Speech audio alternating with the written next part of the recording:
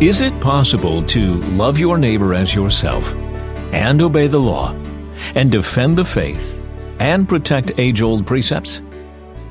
Welcome to episode 38 of What We Believe and Why with pastor, author, and teacher, Dr. George Byron Koch. Well, if we haven't yet touched on a subject that you consider to be itchy, we may just be there today. Our discussion of reconciliation continues. And the itchy part, you ask? Well, it might just be what is required before reconciliation can take place. Let's jump into that discussion. Here's George. I've personally been involved in many reconciliations and attempted reconciliations between individuals and other individuals, or with their families, churches, even their own histories and identities. The work of reconciliation stinks. It's enormously difficult. It's often nearly impossible. The primary cause of failure is self-righteousness. One side, usually both, thinks reconciliation consists of the other side confessing and admitting he or she was wrong. This is not reconciliation, it's triumph. Even when I act all friendly and cooperative, saying that I truly want to reconcile with you to be restored, my true but unspoken agenda is for you to admit that I was right all along. I want to be vindicated, and I want you defeated. If you'll surrender, then we can be reconciled. Generally, people who are against each other have a long list of grievances, of wrongs done to them, accusations of revisionism, recalling history in a distorted, self-serving way, little willingness to reconsider their own actions and opinions, and even less willingness to actually love the other, especially in the sense that Jesus called us to. Oh, I might claim to love you, even make a show of reconciling, but afterward I want nothing to do with you again. I may forgive you for your sins, real or perceived, but I won't confess or ask forgiveness for my own. These flawed notions of reconciliation are even more pronounced when it comes to our favorite religious concepts and our denominations and allies, even when all involved call themselves Christians. It becomes all about our side winning. And though we seldom admit it, it is equally important to us that your side loses. Our hearts are not right. Reconciliation is never about winning and losing. It is about loving God and a neighbor.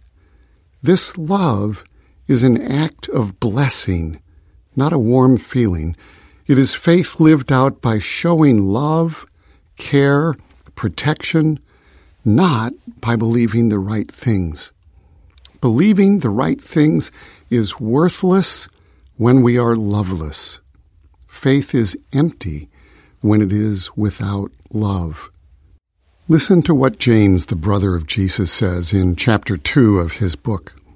Yes, indeed, it is good when you obey the royal law as found in the Scriptures. Love your neighbor as yourself. But if you favor some people over others, you are committing a sin. You are guilty of breaking the law. For the person who keeps all of the laws except one is as guilty as a person who has broken all of God's laws. For the same God who said, "You must not commit adultery," also said, "You must not murder." So if you murder someone but do not commit adultery, you have still broken the law. So whatever you say or whatever you do, remember that you will be judged by the law that sets you free. There will be no mercy for those who have not shown mercy to others. But if you have been merciful, God will be merciful when he judges you. What good is it, James continues, dear brothers and sisters, if you say you have faith but don't show it by your actions? Can that kind of faith save anyone? Suppose you see a brother or sister who has no food or clothing, and you say, "Goodbye, and have a good day. Stay warm and eat well." But then you don't give that person any food or clothing? What good does that do? So you see, faith by itself isn't enough. Unless it produces good deeds, it is dead and useless. Now, some may argue, James continues, some people have faith, others have good deeds. But I say, how can you show me your faith if you don't have good deeds? I will show you my faith by my good deeds. You say you have faith, for you believe that there is one God. Good for you. Even the demons believe this, and they tremble in terror. How foolish. Can't you see that faith without good deeds is useless? Don't you remember that our ancestor Abraham was shown to be right with God by his actions when he offered his son Isaac on the altar? You see, his faith and his actions worked together. His actions made his faith complete. And so it happened just as the Scriptures say. Abraham believed God, and God counted him as righteous because of his faith. He was even called the friend of God.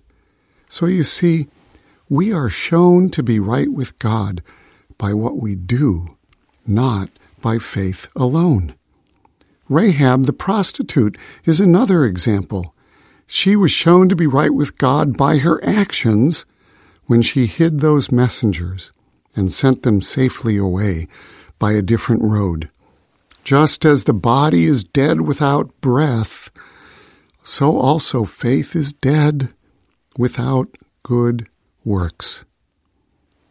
This passage from James bears reading again and again. It is relentless in separating declarations of faith and even right doctrine from what really matters. Love manifested by action. This love, agape in Greek, really means to bless or protect someone by action rather than warm feelings or positive declarations that do nothing. Acting to serve and bless another is the core of such love. It may produce deep feelings of affection in its wake, but it is the willing action to show mercy that is its true character. More, this willing action is not just to help those that we like. It means everyone, including pagans, atheists, heretics, legalists, denominationalists, polemic authors, the self-righteous, those who refuse to reconcile, dangerous enemies, and cranky neighbors. No exceptions. Jesus put it this way. You have heard the law that says, love your neighbor and hate your enemy. But I say, love your enemies. Pray for those who persecute you. In that way, you will be acting as true children of your Father in heaven. For he gives his sunlight to both the evil and the good, and he sends rain on the just and the unjust alike. If you love only those who love you, what reward is there for that? Even corrupt tax collectors do that much. If you are kind only to your friends, how are you different from anyone else? Even pagans do that. But you are to be perfect, even as your Father in heaven is perfect. Now, if we take these words of Jesus seriously, surely they must bring us to our knees in repentance. Each of us individually is such a rank failure at loving in this way that we shun even looking seriously at our own sin here. It is much easier to justify my self-righteous scorn for those with whom I disagree than it is to consider my own sinfulness in the way I have treated them, spoken of them, and thought about them. Oh, I can call them enemies of the cross, or the scarlet whore, or any of 1,000 other epithets, and justify my violence, verbal or physical, as a defense of Jesus and the gospel. But I can only do this by ignoring the actual requirements of Jesus and the gospel. So, step 1 in reconciliation is to repent for our own lovelessness and stop it. We have to actually admit that our attitudes, judgments, words, and actions against others are partisan, unloving, and scornful. In the worst of times, they are even violent. They are sin, plain and simple. We need to stop. More, such sin toward others cannot be excused by accusing them of the same sin, or by pointing out how wrong or hurtful their actions and religious concepts might be. Even if we are absolutely right in our doctrine, our scorn in its defense is divisive. It is heresy because of its lovelessness. Thank you, George. So the first step in reconciling with others is repenting of our lack of love. Well, as promised, we're working right in the strike zone today, and we'll continue with this important discussion in just a few moments. Please stay with us.